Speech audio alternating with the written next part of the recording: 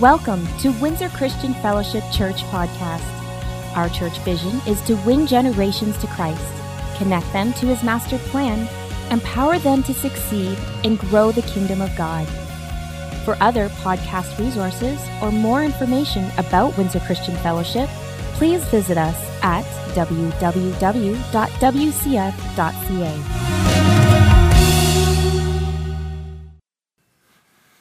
Rookie, right? There's this whole crucifixion story. You know, it amazes me that Satan, who had all wisdom, here he is. He had done his best. He tried to kill our God because Isaiah 14, he was going to exalt himself above God. You know that. He got kicked out of heaven like lightning. Eh?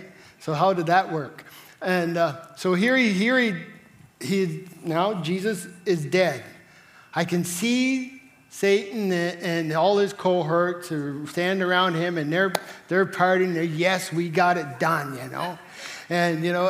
But Jesus, like Pastor RJ says, we're going to find out come a little later, he wasn't dead. Praise God.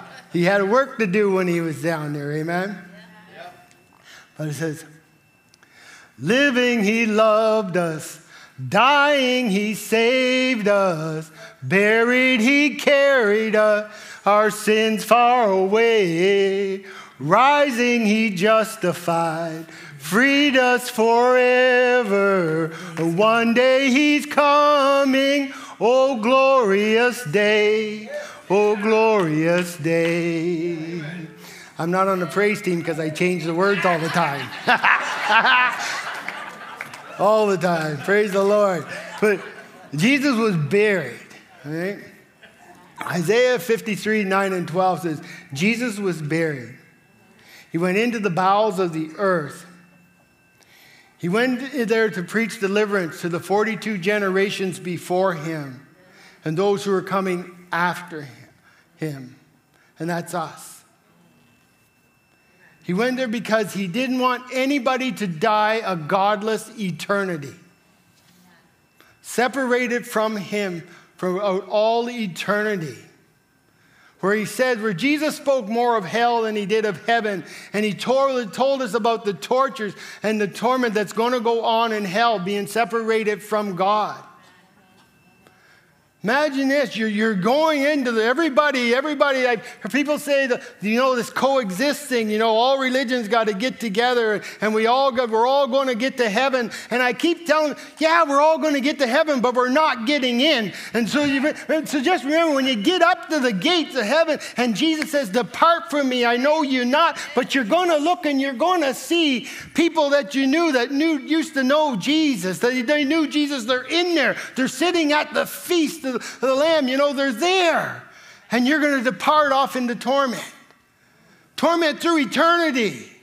This life is just short. This life, everybody says, oh, they died at 90 years old. They had such a good life. I said, no, their life is just beginning. Jesus was buried for this. He says he died for us so that our sins would be forgiven. As far as the east is from the west, you know the significance of that is? North and south will always meet, but east and west will never meet. If you're going east, you keep going east. If you're going west, you go west. They don't ever meet. Jesus said that when he forgives us of our sins, that's what he does. We can confess them. There's not one sin we've ever committed that we cannot confess to our Lord and Savior Jesus Christ in sincerity of heart that he puts under, that he doesn't ever remember no more. He don't hold us against us. It's only Satan. It's only the lie of the devil that comes and tells you, look, you did this once before. You did this. Remember when you did that? Well, you're no good. Jesus doesn't love you. It's only Satan that does that. He did this for us. So don't let anyone ever tell you that you're not forgiven. Don't ever let that voice in your mind tell you that you're incapable of doing things. That's a lie of the devil to keep you down. He doesn't want us to rise up. Don't believe you can take the promises of God literally. Literally, you can take them. He says we are the head and not the tail. We are above and not beneath. We are the authority in the earth if we would use it and take it for the name of Jesus Christ. We can change our cities. We can change our homes. We stay on our knees before our children. Some of us got children that are wayward, that we've been taught them up, and we think, oh no, they're lost, they're gone. No, the Bible says that if I train my child up in the way that they should go, they will return when they get old. So they're coming back. Amen? They're coming back. They can't keep running. They got to come back because that's a promise of God. That's why he died and he is buried for us. Those sins that even some of us committed and we turned away from God. And I have a testimony even for that when I did that thing. But God never gave up on me. And he had my mother and her group, they were praying for me, and I knew they were praying for me because that's the only reason I'm standing here today. Praise God. It turned me around when I was lost and down. God said, enough. Enough is enough. You're killing yourself.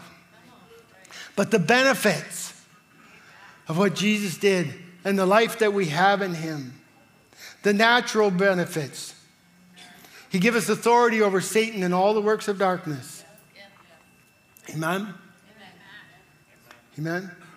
And he, through the suffering, crucifixion, death, burial, made us who believe and keep his commandments the victors. We're the victors. We're the overcomers. We're more than the conquerors. We're the children of the Most High God. Bless his name. Bless his name. And he restored us to the fellowship with the Father because that relationship was broken. When he was buried, he took those sins. So if you think you're in sin, whatever you got in you, you can confess it before God. He hears you.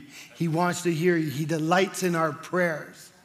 He delights in it. He's waiting for us. He knows it, but he wants us to confess it. So confess it to him today. Pastor Harvey, it's yours. You know, Dale, you reminded me of something happened this week that I totally forgot about. Oh. We're talking about the coexist. Yeah? And you know those coexist bumper stickers? Yeah.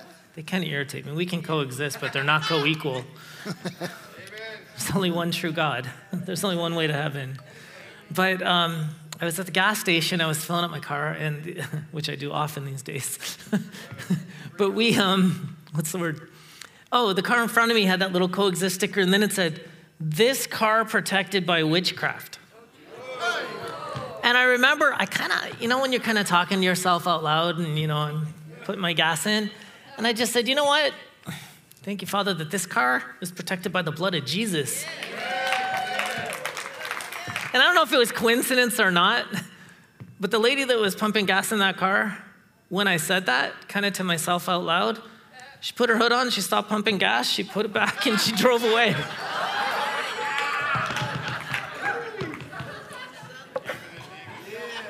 She didn't finish filling up her tank, I'll tell you that. It's just one of those things. Listen, why don't you stand up with me for a moment? And if you're watching us at home, this would be a good time to start preparing for communion, which we're going to do shortly. But right before we go there, Jesus came to earth. Obviously, he's the Son of God. He lived a sinless life, and he was crucified. He died on a cross for our sins. And the truth is, every one of us is a sinner, and every one of us was separated from God at some point in our journey because of our sin. But Jesus is the one who restored us into relationship with God by his sacrifice on the cross. He died for your sin and for mine. And if we acknowledge that we've sinned, if we repent of our sin, if we accept his sacrifice and confess him as our Lord and Savior on purpose to obey him, which is where most people get caught up today. Lots of people like believing in God, and lots of people like forgiveness of sins. They just don't want to live the Christian life. Mm-hmm. That self-discipline that's required to obey the commands of Jesus, that's where people fall off. But today, God's calling you to a higher place. He's calling you to repent of your sin and give your life to him.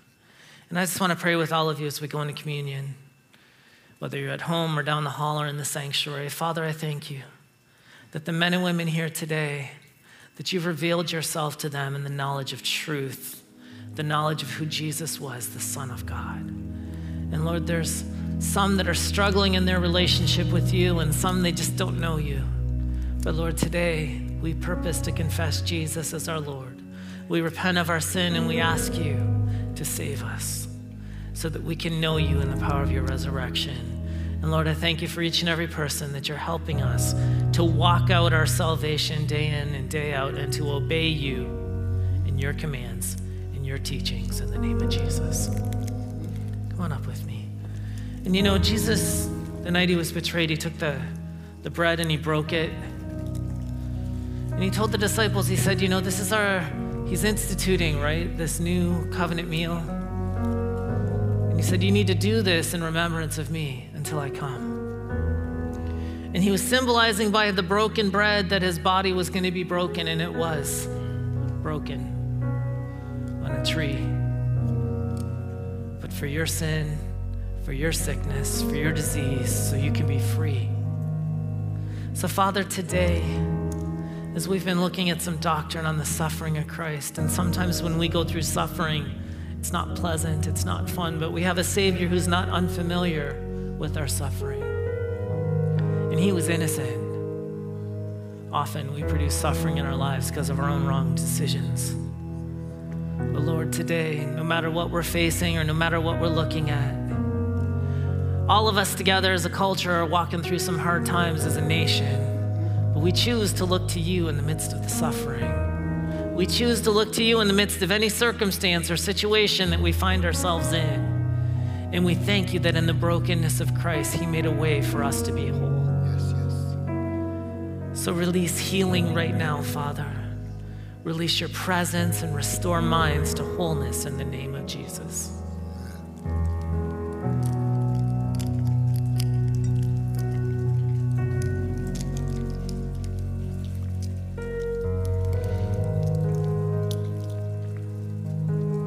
Scripture says that afterwards Jesus took the cup.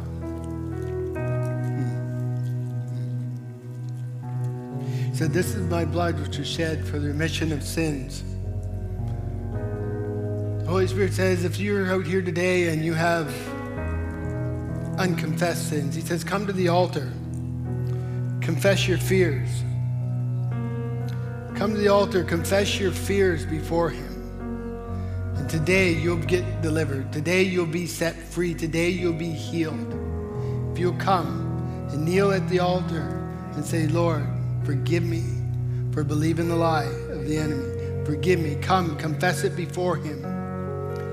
He will heal you and deliver you. I will kneel with you. As an act of solidarity, I will kneel with you and I will pray a prayer of confession and repentance over you. If there's one or more, you can come to the altar. But this blood that Jesus shed on Calvary's cross for us, for the remission of sins, he says each time you do this in remembrance of me. So let's remember our Lord and our Savior, Jesus Christ. Let's partake.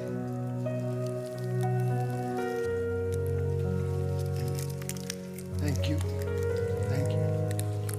Thank you, Lord. Well, Dale, it's been a privilege having you up here with me today. It's been great. Thanks for sharing your gift. Let's put our hands towards heaven and say, Father, I thank you that as we go, that your word says you're faithful to complete the work that you began in us. Lord, sustain your people this week and let your glory be revealed to the culture as we go forth in your name and in your power in the name of Jesus. In his name, amen. God bless you all. Have a fantastic week. We'll look forward to seeing you next time.